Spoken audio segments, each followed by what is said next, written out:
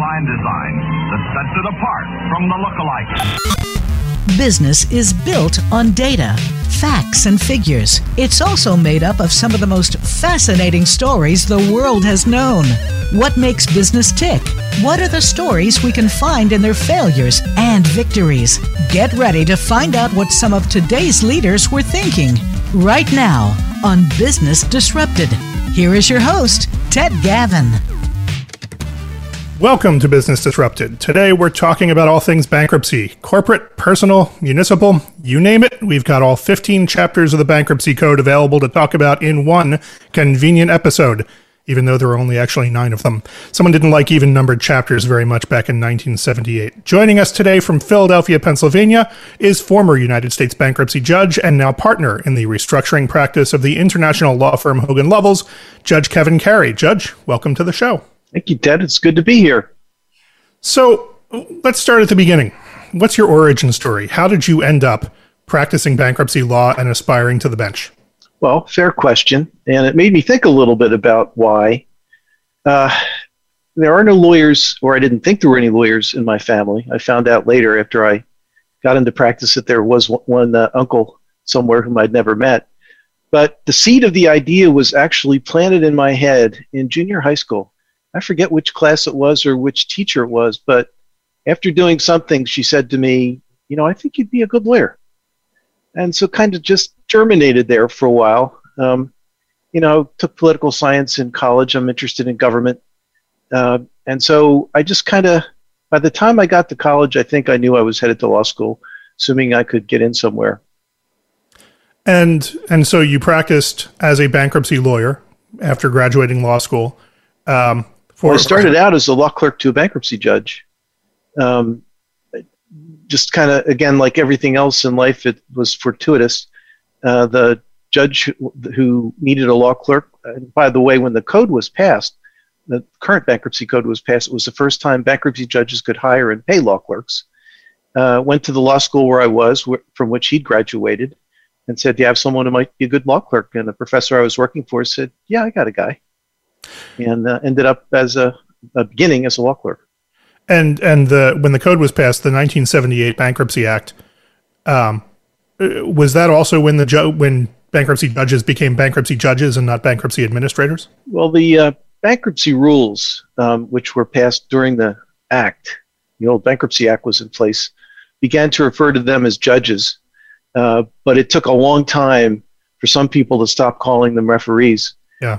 But yes, with the coming of the code and the Title 28 provisions, bankruptcy judges were officially called judges.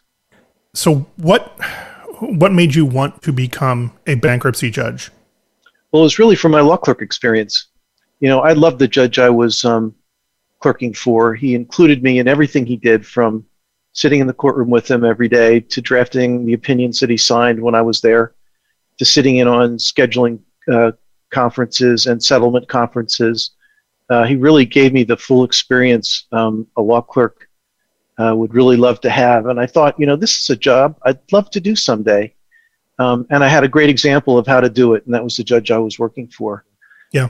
I went from there to become clerk of court for the Eastern District of Pennsylvania for about a year. It was never going to be a career for me, but it also gave me another different type of experience in the bankruptcy court system, which ended up being very valuable to me. And the Eastern District of Pennsylvania is basically kind of the southeastern corner of the state. It's Philadelphia, Reading, as far north as, I don't know what. It's the southeast corner. It's about 9 or 10 counties. And that's a pretty wide variety of things happening there, because you've got a major metropolitan center, you have suburbs, you have farmland nestled between them.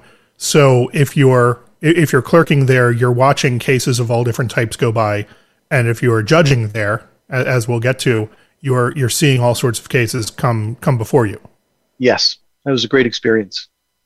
So when you decided that hanging up your advocacy spurs and putting on the robes was something that you wanted to do, what is the process that you went through to become a judge?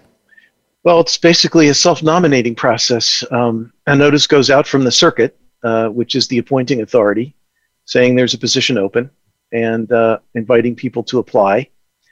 The regulations do not require any bankruptcy experience whatsoever, although the Third Circuit's tradition is to appoint lawyers with bankruptcy experience, both from the consumer and the business side. Each circuit, in terms of the specific process, goes through it a little bit differently, but in the third, the court appoints a merit selection panel representing different stakeholders in the bankruptcy system. They have interviews when they receive the applications. They make recommendations to the circuit. The circuit then decides how many it wishes to interview, after which it makes a tentative appointment. And unlike Article 3 judges, when the FBI investigates before the president nominates somebody, here the circuit tentatively appoints someone, and then the FBI and the IRS get to conduct their investigation. In my case, the first time it only took a few months. Right now, given COVID, it's been taking longer for newer judges to be appointed. And I started out on the bench in Philadelphia and then applied for a spot in Delaware after about 5 years or so. And that process took a lot less time because they waived the FBI investigation since I'd already been on the bench. Which I suppose the scary thing lurking behind that is they're keeping an eye on you while you're already on the bench, so there's less to investigate. You know, look, I always felt that no matter whether I was on using emails on the court system or on the web or on the telephone, I always felt that somebody could be watching or listening.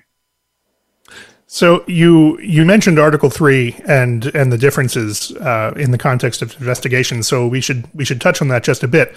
Bankruptcy judges are not Article 3 judges. They don't have lifetime tenure. Their salaries are not protected from reduction during the span of their terms. They are Article 1 judges, and they serve 14-year terms. My understanding is that the 14-year term came about because at the time when they set this structure up, they looked at the average tenure of a federal judge under Article 3, and it was 14 years. So they said, okay, well, if that's what the average judge is serving, we'll make it that. And so here we are, and judges apply, and then they have to go up for I was unaware that was the standard that they used. There was a whole debate about the status of bankruptcy judges. There was a push initially to make them Article 3 judges for constitutional reasons, which turned out to be good reasons, but the politics didn't match up, and bankruptcy judges were designated as Article 1 judges. And that difference gave rise to one of the more bizarre and yet starstruck bankruptcy cases of the last probably 20 years now, the Anna Nicole Smith bankruptcy, the Supreme Court case being Stern v. Marshall, where the Supreme Court determined that there are certain things that a bankruptcy judge simply cannot do because they're not an Article 3 federal judge, and that has led to a lot of gymnastics in pleadings and in court to get around that issue. Well, it's the history is long and twisted, but I'll give you the brief version of it, and that is, even though bankruptcy judges were designated Article 1 judges, they were really given the breadth of Article 3 jurisdiction. Finally, in 1982, the Supreme Court said, Congress, you can't do that. And after a couple of years, the statute was amended to restructure the jurisdictional system and to designate which matters that bankruptcy judges could enter final orders on, and which they could only, like magistrate judges, make recommendations to the district court. So one last bit about you and your personal life before we dive into the always exciting topic of bankruptcy. You're now back in practice after 18 years on the bench. You were on the bench for the first major amendments to the Bankruptcy Code since 1978, the 2005 amendments, the Bankruptcy Abuse Prevention and Consumer Protection Act, which didn't, in retrospect, appear to end abuse or protect consumers. But sitting where you are now, back in private practice, what's it like returning to private practice after nearly 2 decades on the bench? Well, you know, it's very different, of course, but it's been tempered by the pandemic. You know, as we speak today, I've now been working from home for over a year. And at least as far as the Philadelphia office is concerned, I'm facing several more months of continuing to work at home. Now, I will tell you, the firm has me set up nicely. The technology works quite well. I was able to buy my Chambers desk and my bench chair, which I'm now sitting in and working on. So it's a comfortable existence.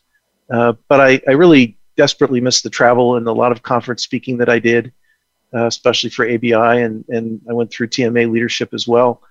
But what I do now is very different from what I did in practice before I took the bench. Now because of my experience as a judge, much of my practice is mediations, whether it's a plan mediation or a single issue mediation. I've mediated discovery disputes. I've done the equivalent of examining documents in chambers, and quote, making rulings about whether documents claimed as privileged were appropriately so claimed. I do some expert work, which I enjoy. So people, look at me differently than when I was in practice. They ask me to do different things now.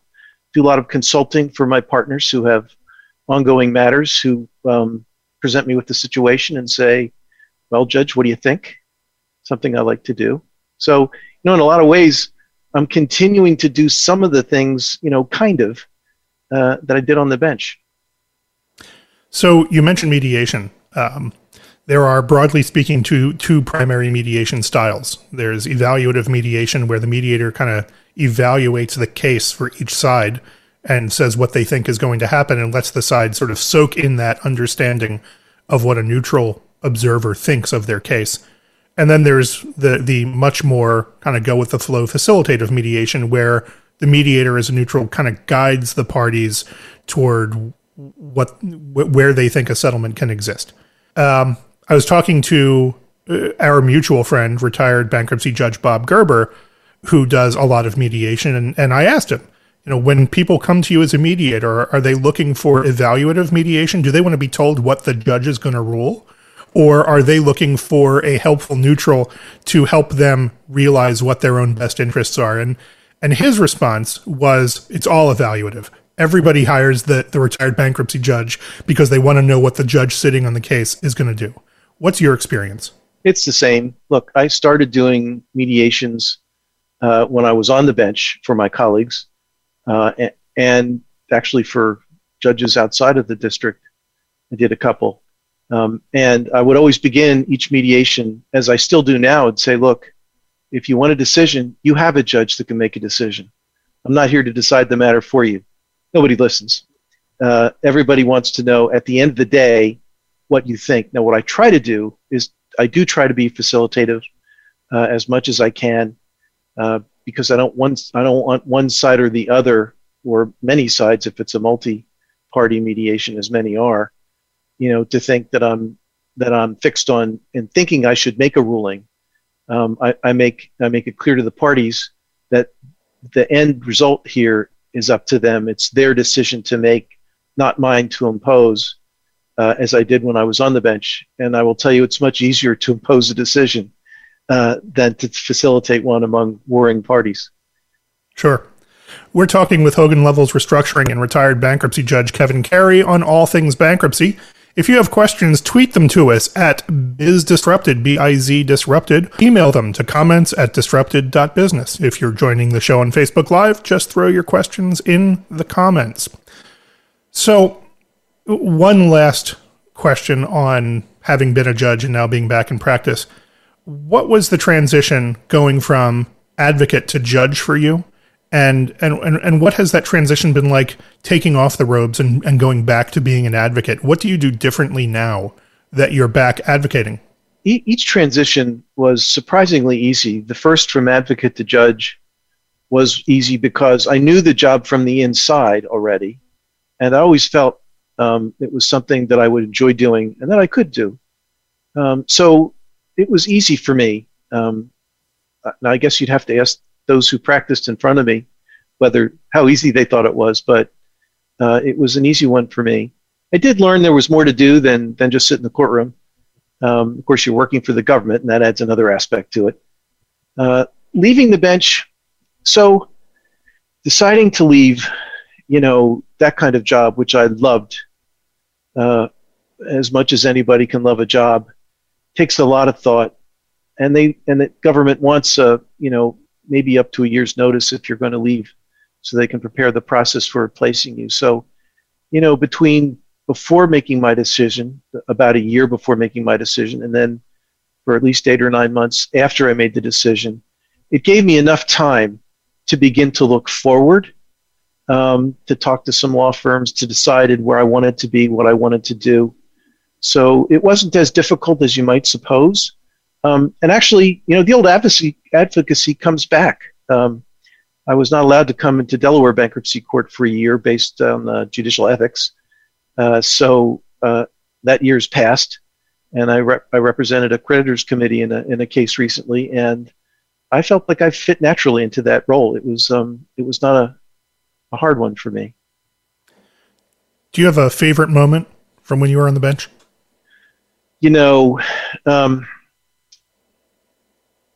There isn't a single favorite moment, but let me tell you what I felt like every day. I walked into the office. I loved to see the people that I was working with, my assistant, my law clerk, my courtroom deputy, and others. I loved drafting opinions. I loved sitting on the bench. I loved back and forth in oral arguments with lawyers. There was just nothing about the job that I didn't like, except maybe reviewing fee applications. I would say that was probably the least sexy thing I did on the bench. If anything I did was sexy on the bench. That was the least of it. And for those who do not make a living charging broke companies hourly in order, one of the fundamental premises of bankruptcy is transparency. And so any professional in a bankruptcy case who is paid by the debtor, by the bankrupt company, or the bankrupt individual, or the individual's estate, has to file an application with the court disclosing what they're billing, what they're billing for, and get court permission to get paid. So everyone applies for payment of their fees, and bankruptcy judges pretty much universally, I think, really dislike reviewing fee applications because they're long, they're tedious, they're sleep-inducing, they are occasionally sources of great comedy and significant frustration, but nobody likes doing them. And by the way, those of us who are professionals in the bankruptcy field don't like creating them. Well, and the cases that we have and get in Delaware are so large, and there's so many parties whose fees are paid by the estate between the debtor and the creditors committee, and maybe ad hoc groups sometimes, debtors, lenders, whose fees we didn't generally review. But I'd often appoint a fee auditor to actually make the first pass, give a report, fight a little bit with the professionals if they had an issue before they came to me. And I don't think I could have done my job without that kind of help. But the ultimate responsibility rests with the judge. So now we get to the subject of actually having bankruptcy. Why? Bankruptcy grew out of a need to, or a desire to, no longer throw individuals in prison for their debts. We did away with, Commonwealth did away with debtors' prisons, and then the United States carried that forward. But there is an argument to be made by people who believe in the supremacy of the free market that, putting individuals aside and looking at companies, that companies fail, and if the free market decides that a company should fail, then that's fine. And so why have something like a reorganization scheme that allows a company to restructure itself, reorganize its debts, and begin anew? Why allow a fresh start mechanism for a company? Well, this is not a new concept, Ted. I mean, there's been a bankruptcy law literally since the Code of Hammurabi. And it's a decision by a policy decision made by those who run the government to say it's better for the system, better for the economy, if parties are allowed to move on to the next step without, having to suffer prison or some other ill fate as a result of not being able to pay your debts. In in one way to look at it is, okay, it's a way of allocating the pain of failure among others, among a number of entities, rather than just on the debtor himself. Mm-hmm. And that, obviously in the time of Hammurabi, there were not corporations, but that has been extended to corporations as well as individuals and other forms of corporate entity. So we have this structure where a company facing failure or that has failed has a way of allocating the pain of that failure, but also preserve jobs, preserve a going concern, give it the opportunity to realize or recover some value that has been lost as a going forward entity, be that as a company that's just been sold to somebody willing to buy it and give it another go, or debt holders replacing their debt with equity in the new company, any number of different schemes. But the idea is everybody takes a step back, allocates the pain according to whatever law governs that particular bankruptcy, and saying, okay, let's give this a fresh start and let's have another go at it. Is that basically the way the process works? In a nutshell, yes. Okay. So bankruptcy functions as this interesting combination of federal law and also state law. The federal law acknowledges that state law governs a lot of what happens in an individual's life, in a company's life. We are all subject to contracts. Contracts are they're creatures of state law. And so as a bankruptcy judge, you're constantly having to consider what's happening under state law as it applies to the constituents in a given bankruptcy case, both an individual consumer bankruptcy or a company. How does that complexity play out? Well, it's actually one of the things I enjoyed most about being a judge. It's a challenge because you're dealing with laws of different states, sometimes foreign laws, in addition to the bankruptcy law. And I think people outside of the bankruptcy system don't realize, even though federal courts and the bankruptcy courts are courts of limited jurisdiction, the number of types of matters that they have to encounter seems nearly limitless, including looking at state contract rights. Of course, with all the energy cases, looking into that field of law, which is very complicated and differs dramatically from state to state. But it's something that you do because you're presented with situations that, even though you're in a bankruptcy, because property rights generally are decided under state law, the bankruptcy judge spends as much time addressing those rights as trying to interpret the bankruptcy code itself. So within a bankruptcy case, you talked about fee applications. Fee applications, of course, are a means of transparency and oversight of the process. And there are a number of other means of doing that. But one of the things that a bankruptcy case, and therefore a bankruptcy court, acts as is a forum to collect all of the respective problems of a given company or the parties with whom an individual who is in bankruptcy has had problems with. It becomes a convenient forum to kind of dump all of the grievances related to that company or that person into that one bucket and have the parties of the case sort through it, the judge adjudicate it all, and at the end, ideally, kind of come out with fewer problems and a path forward. But I imagine that makes for some incredibly messy starts to cases. Well, it does, actually. And it actually starts a long time, usually, before the bankruptcy is filed. If you take a company, for example, that might be in distress, it's inevitably been suffering the distress for an extended period of time before it actually gets to the bankruptcy. Hopefully, it uses some of that pre-bankruptcy time to plan not only how to enter the bankruptcy, but how to exit it as well. But yeah, so when you have first day hearings, which are generally heard within a day or two of the filing, in which the debtor requests relief, which is designed to keep the business running without disruption. You're faced with parties who are tired and exhausted and stressed from dealing with the stress of having to deal with creditors, having to deal with covenant defaults, having to deal with liquidity issues.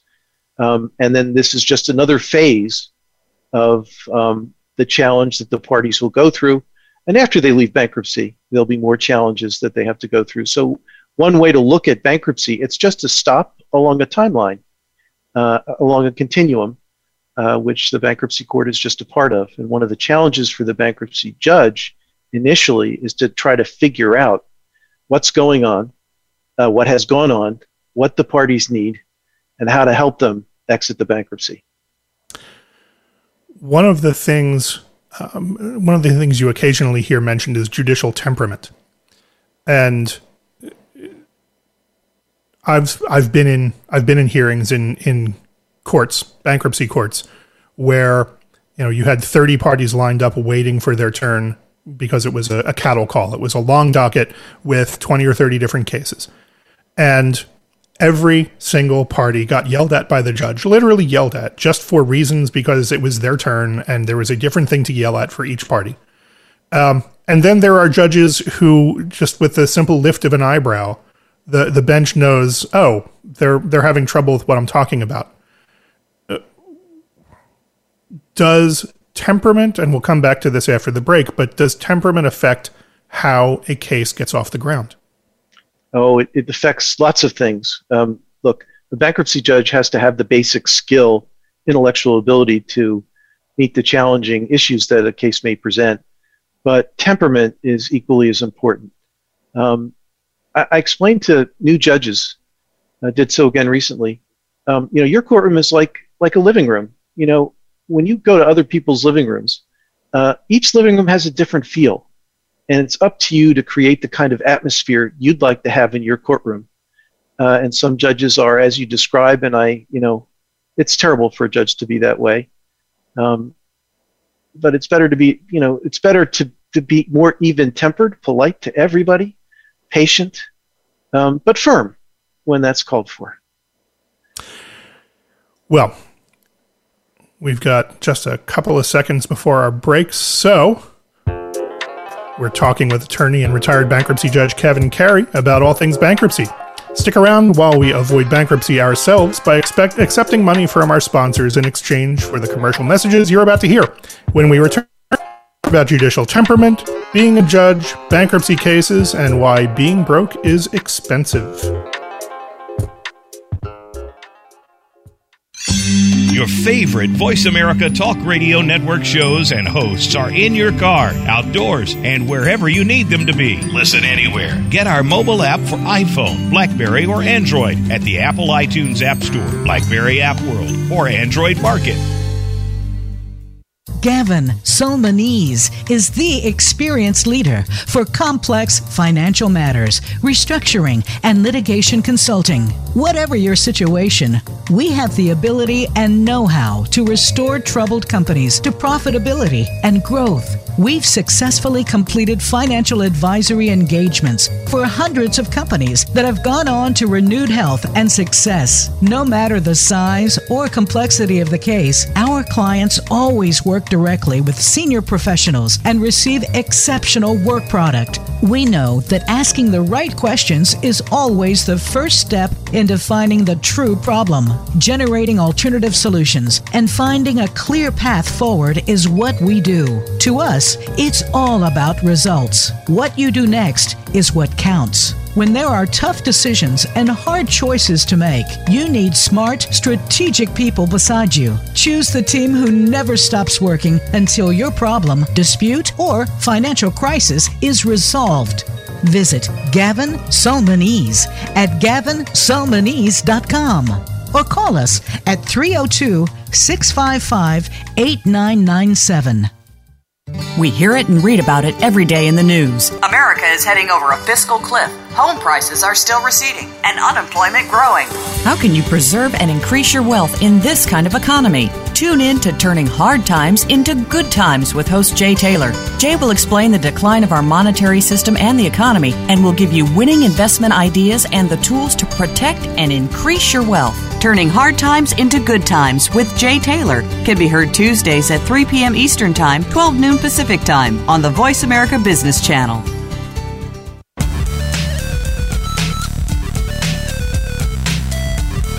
You are listening to Business Disrupted. To reach our program today, please call 1-866-472-5790. That's 1-866-472-5790. Or send an email to contact@disrupted.business.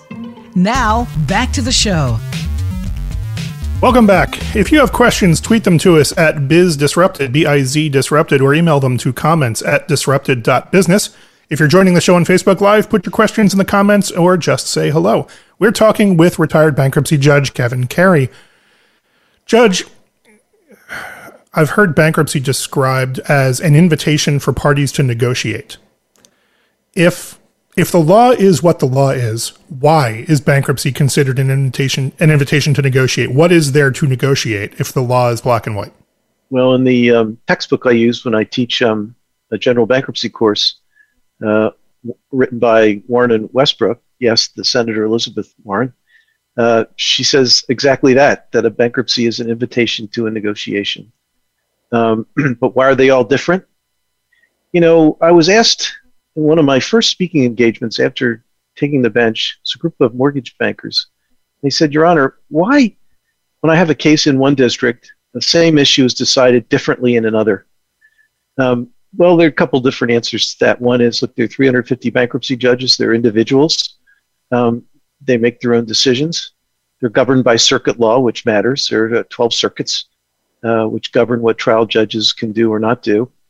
And, you know, cultures differ. I mean, think about it. You can get in your car and travel, you know, half a day and be in a place where the culture is completely different from the one that you just left. So I guess the short way of answering that is, look, there's room for disagreement about different things, even though it's federal law and supposed to be uniform. The culture point that you just raised is fascinating, but also potentially horrifying. Because if, for example, a lender is going to lend under specific terms, and those are what we would call the lender's bargained for rights under the contract that gives rise to the loan, what should it? They're gonna look at it and say, what should it matter that the party that I'm lending to is in Pennsylvania versus Indiana? And if the company happens to move to Indiana and file bankruptcy in Indiana, given the same facts, why they would say is the outcome going to be different in Indiana? And I suppose the answer is you have different circuit law, you have different precedent that applies to the bankruptcy court. But that could just as easily be the same if we're talking about moving from Philadelphia to Reading, Pennsylvania, which is about a 90-minute drive, not moving halfway across the country. Well, in theory, it shouldn't matter, Ted. But let me give you an example. In Chapter 13, say in the Eastern District of Pennsylvania, and many other districts, a Chapter 13 debtor can propose a plan that offers no payments to unsecured creditors. Yet there are districts, mainly in the South, which will not allow that. They'll say you have to make some effort to repay creditors to get confirmation of a Chapter 13 plan. And there's nothing in the bankruptcy code that makes that distinction. Right. And for those who do not live in bankruptcy like the judge and I, individuals, generally speaking, there are exceptions, but they generally fall into one of two types of bankruptcies. A Chapter 7, which gives the debtor a fresh start, a full discharge from their debts shortly into the case. And then a Chapter 13, which a debtor is required to do if they have too much income, for example, or more assets than a Chapter 7 allows, which requires that a debtor pay to creditors all of their excess monthly income, which is determined using a legal formula, for 5 years. And so if, for example, but at the end of the day, what a bankruptcy plan, which exists in Chapter 13 as well as Chapter 12 and Chapter 11 and Chapter 9, means is whatever the court says it means, and a plan is confirmable if a court is willing to confirm it. So this is an example where the law is silent on the issue, but practice in different regions has diverged such that some regions will find a no payment plan acceptable and some won't. So the bankruptcy bar, the attorneys who practice bankruptcy, they are generally speaking a close-knit group from community to community. Even nationally, the bankruptcy bar is pretty close-knit. But, certainly the Philadelphia bankruptcy bar or the Reno, Nevada bankruptcy bar or the Wilmington, Delaware bankruptcy bar, they're all very close-knit groups. Everybody knows everybody. They've been practicing with each other. New members are welcomed in, and everyone sort of gets to know how everyone works. Yeah, so if you don't like that group of professionals, you might refer to them as the bankruptcy gang. If you do like that set of professionals, you might refer to them as the insolvency community. Yes. But there are occasionally people who are bomb throwers that, they're not the type to have a friendly phone call and try to work something out. They're there for the fight. They're disruptors. What does that look like from the bench? Well, answer that a couple ways. First of all, in the U.S., bankruptcy is a judicial process, unlike in some other jurisdictions around the world where it's more administrative than judicial. It's also a very accessible forum. So it's an easy forum for a party to get into and participate in and be heard. And the rights to be heard are quite expansive in a bankruptcy. So yes, it's actually very easy for a single creditor, even in a large Chapter 11 case, to be a disruptive factor in the administration of the case. From the judge's standpoint, the point is to try to give the right to be heard to a party who has the right to be heard, but to keep the case moving and to not let it be distracted from the course of finding, an exit that's agreeable to most of the stakeholders. Let me put it another way. As the judge, I tried to decide those issues that needed to be decided to move the case along. I tried not to decide those issues that would delay the case, pull it to the side, cost the estate and others money, and unnecessarily consume judicial time, so that we could get to the end as efficiently as possible. And believe me, judges get lots of invitations to make decisions. I tell new judges this. It's not necessary to accept every invitation. Which we in practice refer to as punting. So you mentioned earlier international bankruptcy. How does the U.S. bankruptcy scheme compare to foreign bankruptcy schemes? It's changing. When I was in TMA leadership and traveled around the world to different TMA chapters, I found that everyone knew about Chapter 11, even if their own insolvency system was very different from ours. What's been happening over the last 3-4 years is that foreign insolvency schemes are now moving to add many provisions that we have in Chapter 11. And probably one of the most important developments was the passage in the EU of an insolvency directive, which required, within a given period of time, that all EU members add Chapter 11-like provisions to their insolvency systems. And it includes, what we call the automatic stay. In foreign jurisdictions, it's often called a moratorium. Assumption and rejection of contracts, or something like that has been added. Being able to confirm a plan over the objection of creditors, cram downs, for example. So lots of features. Debtor in possession financing are now being added to foreign insolvency schemes, particularly in Europe, but also in Asia. So that's a big change. European insolvency has for a very long time simply been a means by which a company's assets could be liquidated. And their laws are very different than our laws here, where officers and directors of a company have a duty to file for insolvency if it looks like the company is going to be unable to pay its debts, whereas U.S. jurisprudence and case law has gone the other way. It allows for the management's best efforts to try and save the company. And sometimes the failure of directors to file in time results in personal liability for having failed to do so. Mexico has a provision of that kind. Other places in Europe do as well. So in comparing the European schemes to the U.S. schemes, Chapter 7 is a liquidation. Chapter 11 is a reorganization. It allows the business to continue running and to be in possession of its assets. There's no trustee appointed. The management stays, the board of directors stays, and the company is able to operate. So for Europe to be looking at a more Chapter 11-like structure where the debtor remains in possession, no trustee is appointed over the debtor's assets, that they can borrow money, a bankrupt company being allowed to borrow money outside of the United States, was unheard of until comparatively recently. Yeah, India's making those changes now to its business. That's interesting. Well, they're actually talking about adding a pre-pack feature.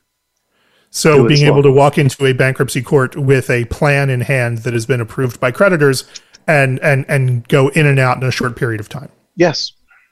Well, that's certainly a quick way to save a lot of money because running a Chapter 11 case is not inexpensive. No, it's become terribly expensive. And I routinely, in some of the bigger cases, ended up having to approve hundreds of millions of dollars in professional fees, which is one reason why when Congress last year, the year before, I guess early last year it went into effect, passed an amendment to Chapter 11, which made a more streamlined process for small and medium-sized enterprises, which, particularly given the pandemic, I think has been a good innovation in the bankruptcy code, speeds up Chapter 11 processes and costs less for the company. And that was the Small Business Reorganization Act passed in August of 2019, or signed into law in August of 2019. Yes. And was a recommendation among a lot of recommendations by an organization that you mentioned earlier, the American Bankruptcy Institute. So there are a lot of misconceptions about bankruptcy. One of them is that a debtor, be it a company debtor or an individual debtor, is completely debt-free after a bankruptcy. Or what's the reality there? Well, in an individual Chapter 11, many times they're what are called no-asset cases. That is, any assets that the debtor has may be exempt under either federal or state law, and then gets a discharge, and may very well leave debt behind. But there are exceptions. I mean, one of the biggest problems now facing individual debtors is student loans, which are in theory dischargeable, but in practice, given how the case law has developed, almost impossible to do. So there's been a move afoot in Congress for many years, unsuccessful so far, to amend the bankruptcy code to make it easier to discharge student loan debt, which can run into the hundreds of thousands of dollars. And there are other kinds of debt, like some tax debt and other things, which cannot be discharged unless they're very old or older than a certain age, and other debts as well. But generally, Chapter 7 does and can, in most instances, free the debtor to start again. In a Chapter 11, in effect, the company is relieved of past liabilities if, number one, as you mentioned earlier, the balance sheet is restructured so that creditors trade their debt for equity. And in a case in which the company is sold, the old entity is relieved of its burdens and goes quietly away while the buyer takes over, hopefully what's a going concern, and keeping jobs in place. And it will shoulder whatever ongoing liabilities the company may have to address. Okay. If you've joined us late, we're talking with Hogan Lovells restructuring attorney and retired bankruptcy judge Kevin Carey on all things bankruptcy. If you have questions, tweet them to us at BizDisrupted, B-I-Z Disrupted, or email them to comments@disrupted.business. If you're joining the show on Facebook Live, put your questions in the comments. So, Judge, what do you most appreciate about the bankruptcy system? Well, when I sat in Philadelphia, most of my docket, almost all the docket, was consumer-oriented. In Delaware, of course, most of the docket are large, complex Chapter 11 proceedings. I would say the U.S. bankruptcy law, in either case, does a pretty good job of deciding how, as we discussed earlier, the pains to be allocated in order to let either an individual or a company carry on. I would say in a Chapter 11, the Chapter 11, the U.S. Chapter 11, and I'm trying not to be a homer on this, U.S. Chapter 11, I think, is probably still the best restructuring framework in the world. Now, other jurisdictions are catching up that way, I think, by adding some Chapter 11-like provisions to their laws. But I think the U.S. got it right. Doesn't mean it's perfect. Doesn't mean there aren't things that can and should be fixed. But it's a pretty good system as systems go. So let's flip the coin over. What do you think most needs to change about the bankruptcy system, and why? Well, with respect to the business end of things, I would say the expense. You know, a company can get bogged down if there are parties who are at war who just can't come to an agreement about how to allocate the estate's value and to figure out a consensual exit to the Chapter 11. The cost of that is staggering sometimes. That's why in the 11s, in Delaware anyway, we saw many more what I would call sale cases, that is, companies, after having conducted a pre-bankruptcy marketing process and redoing it after the filing, end up selling virtually all their assets, usually in an auction-type setting. So there were very few, while I was on the bench in the later years, actual corporate reorganizations. They were either sale cases or sometimes balance sheet restructurings. On the individual side, I think the amendments that you referred to, which we call BAPSIPA, were just terrible, both for individuals and for business. I think if those amendments were backed out, the world would be a better place. So I want to talk a little bit about diversity in the bankruptcy and restructuring profession. There was a time when bankruptcy was the field of law where people went to practice when those people were unacceptable or unhireable by the white shoe law firms. And these would be people of what were at the time undesirable ethnicities, women, people of color, and the bankruptcy profession was considered to be the place where people who didn't fit in, with air quotes around fit in, went to go. But even still, it is overwhelmingly a white male practice. When did bankruptcy practice become more mainstream and more acceptable to the powerhouse firms? And I want to talk about how we get more people of color and more gender diversity into the bankruptcy practice. How do you get them? How do you keep them? Yeah, the first question is easier to answer. The second one more difficult. But it happened. Bankruptcy became more respectable, if you want to put it that way, as a practice area, especially of interest to the larger firms, with the advent of the present bankruptcy code. Before 1979, bankruptcy had been handled largely by smaller boutique-type firms that were part of, I guess, what you might call the bankruptcy gang. And large firms, you're right, turned up their noses at it. But when the code was passed, they took another look at the bankruptcy law and began to realize that there was a lot of money in bankruptcy for the professionals who were engaged and paid by the estate, in large part because the standard for judging the allowance of fees changed from what was generally called an economy standard to a market standard. So lawyers began to know that they could charge market rates in a bankruptcy and be paid them. So that brought the big firms in. Look, because of many of the developments politically and socially over the last year, many firms, including my own, have started new initiatives in diversity and inclusion. Look, why the practice is largely male? I think one reason is it's crisis-oriented, right? And you have to be ready at the drop of a hat. And since men can't give birth to children, women must, and they have other obligations that are hard to fulfill in crisis situations. You can't run and leave a child alone. And men haven't yet stepped into the role of helping enough to allow women to be able to do that, although there's more of it now than there used to be. But a lot of people aren't necessarily attracted to a crisis-based type of practice. Look, I think diversity is an issue in many practice areas. It certainly is in ours. I know the courts, the federal courts, actually have, with the bankruptcy courts, have a system now, a program now in place where they have programs annually to try to convince lawyers or young lawyers or lawyers to be that they should look for getting to the bench, because I think the bench has that same kind of problem. But the firms simply have to, give an example what our firm is doing.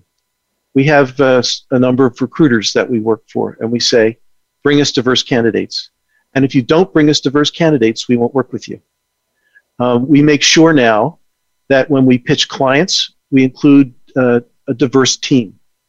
When we have diverse associates, partners are encouraged and expected to include diverse candidates in the assignments that they give and the teams that they build to service clients. So there are positive things that can and should and will be done, I think, by many firms, including ours, to increase diversity. But it takes a positive effort. You can't just sit back and say, well, we don't object to having a diverse or inclusive culture, but unless you go out and make it, it won't happen. You have to actually work hard at it to make it happen. Right. Well, and you know, there are a couple of problems with diversity. First is what comes out of the bottom of the funnel is entirely dependent on what goes in at the top of the funnel. So, you know, there needs to be a concerted effort among law schools to recruit with diversity and with intentionality. You teach a bankruptcy class in the LLM program at St. John's. I do.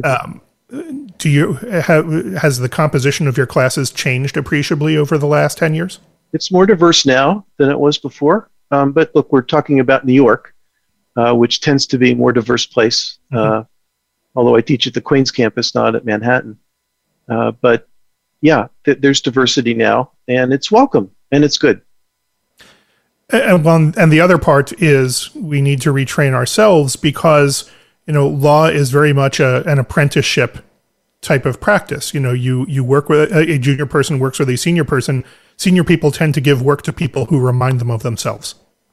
And so there needs to be a concerted effort of breaking that cycle to develop diverse attorneys. There does. There absolutely does. And it takes an effort, a conscious effort, and a commitment to do that. Okay. Well, that's going to be the last word.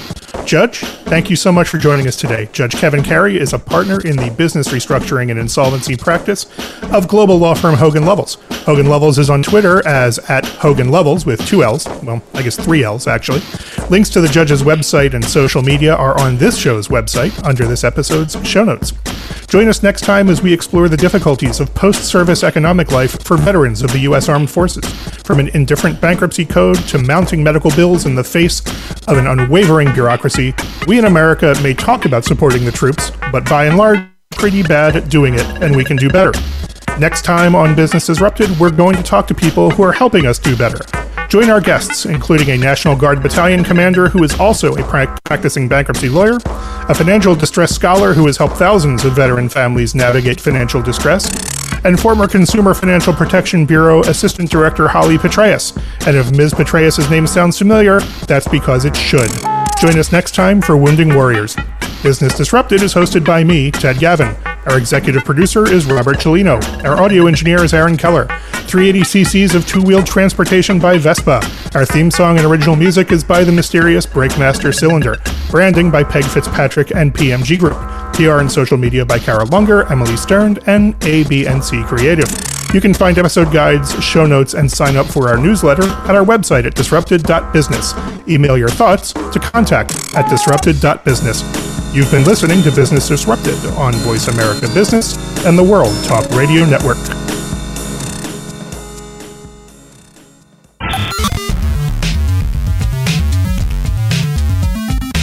Thank Thank you for tuning in to Business Disrupted. Be sure to join Ted Gavin for another edition of the program and some more great stories next Monday at 1 p.m. Pacific Time and 4 p.m. Eastern Time on the Voice America Business Channel. Until we speak again, have a great week.